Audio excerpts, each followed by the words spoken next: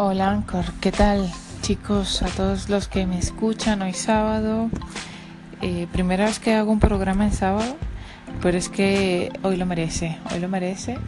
Y yo siempre he dicho desde que me quedé embarazada que la información es poder.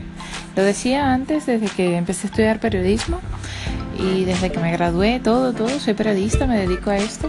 Pero bueno, esto cobró sentido desde que me dedico a este mundillo, desde que soy mamá y de todo esto. ¿Por qué lo digo? Es porque simplemente cuando experimentas todas estas cosas, cuando te asaltan todas estas dudas y ya vas conociendo todo esto, cuando recurres a la fuente de información y te vas resolviendo las dudas, te das cuenta que la información es poder, definitivamente. Además que a mí me parece increíble cómo antes, hace 30 años, hace 40 años, se podían llevar embarazos tan chéveres y tan guays, como se dice aquí en España, sin el nivel de información que hay hoy en día.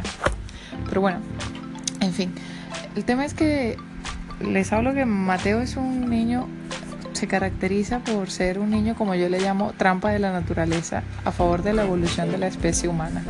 Esto es que, bueno, es un niño que duerme bien, come bien, es gracioso, se ríe, o sea, vamos, es un niño que tú dices, quiero tener otro, porque, vamos, si esto es así, esto no es nada de lo, como dicen los demás, o sea, todo lo demás son unos exagerados. Esto es maravilloso. Pero desde hace un par de días, pues este niño ha empezado a despertarse por las noches, pues no quiere hacer las siestas, así que esto se traduce en que papá y mamá, pues evidentemente están más cansados y están más demandantes de atención, más demandantes de cariño, de brazos y de mimos. No tenemos ningún problema en esto, ¿no? Pero esto obviamente es más exigente físicamente. Sobre todo, bueno, no podíamos tener 16 semanas de tanto relax. En algún momento teníamos que pagar esta factura. El tema es que esto había empezado con el tema de que la información es poder. Desde ayer estamos como que ¿qué le pasa? O sea, ya el niño lloraba, no sabíamos qué le pasaba.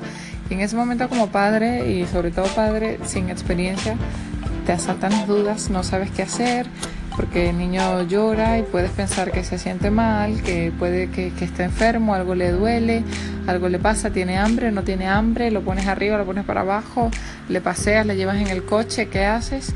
Hasta que vas y lo preguntas, o vas a tu página de cabecera, lo averiguas en los foros o lo que sea, y vas a la fuente de información y te das cuenta que tu niño lo que tiene es algo que llaman la crisis del sueño de las 16 semanas. Es algo que, no sé, los niños lo experimentan, el 90% de los niños pasan por allí, y es que le cambian los patrones de sueño, para parecerse más a los patrones de sueño de los adultos. O sea, cambian las fases REM, que bueno, no tenía ni idea, pero cambian de 2 a 7, que son las que tenemos los adultos, y bueno, al parecer a eso a ellos les molesta. Ahora tienen fases de sueño más ligeras, fase de sueño REM, en fin, que nada, son fases que para ellos cerebralmente les aturde un poco y no están muy a gusto con el cambio. Así que cuando ya conoces la fuente del problema, pues te armas un poquito más de paciencia y los cambios son mucho más llevaderos. Ya no te molestas tanto. Bueno, no es que te llegues a molestar en algún momento, sino que ya no te angustias por ver a tu bebé así que no sabes qué le está pasando. Ya cuando sabes qué le pasa, sabes que es algo que es pasajero y que va a pasar y que tiene una fecha de fin.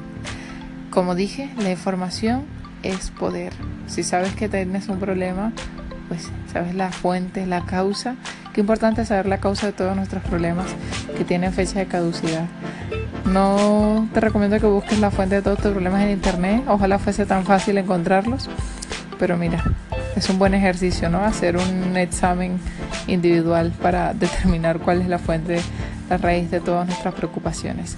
Así que nada, que sigas teniendo un extraordinario fin de semana. Adiós.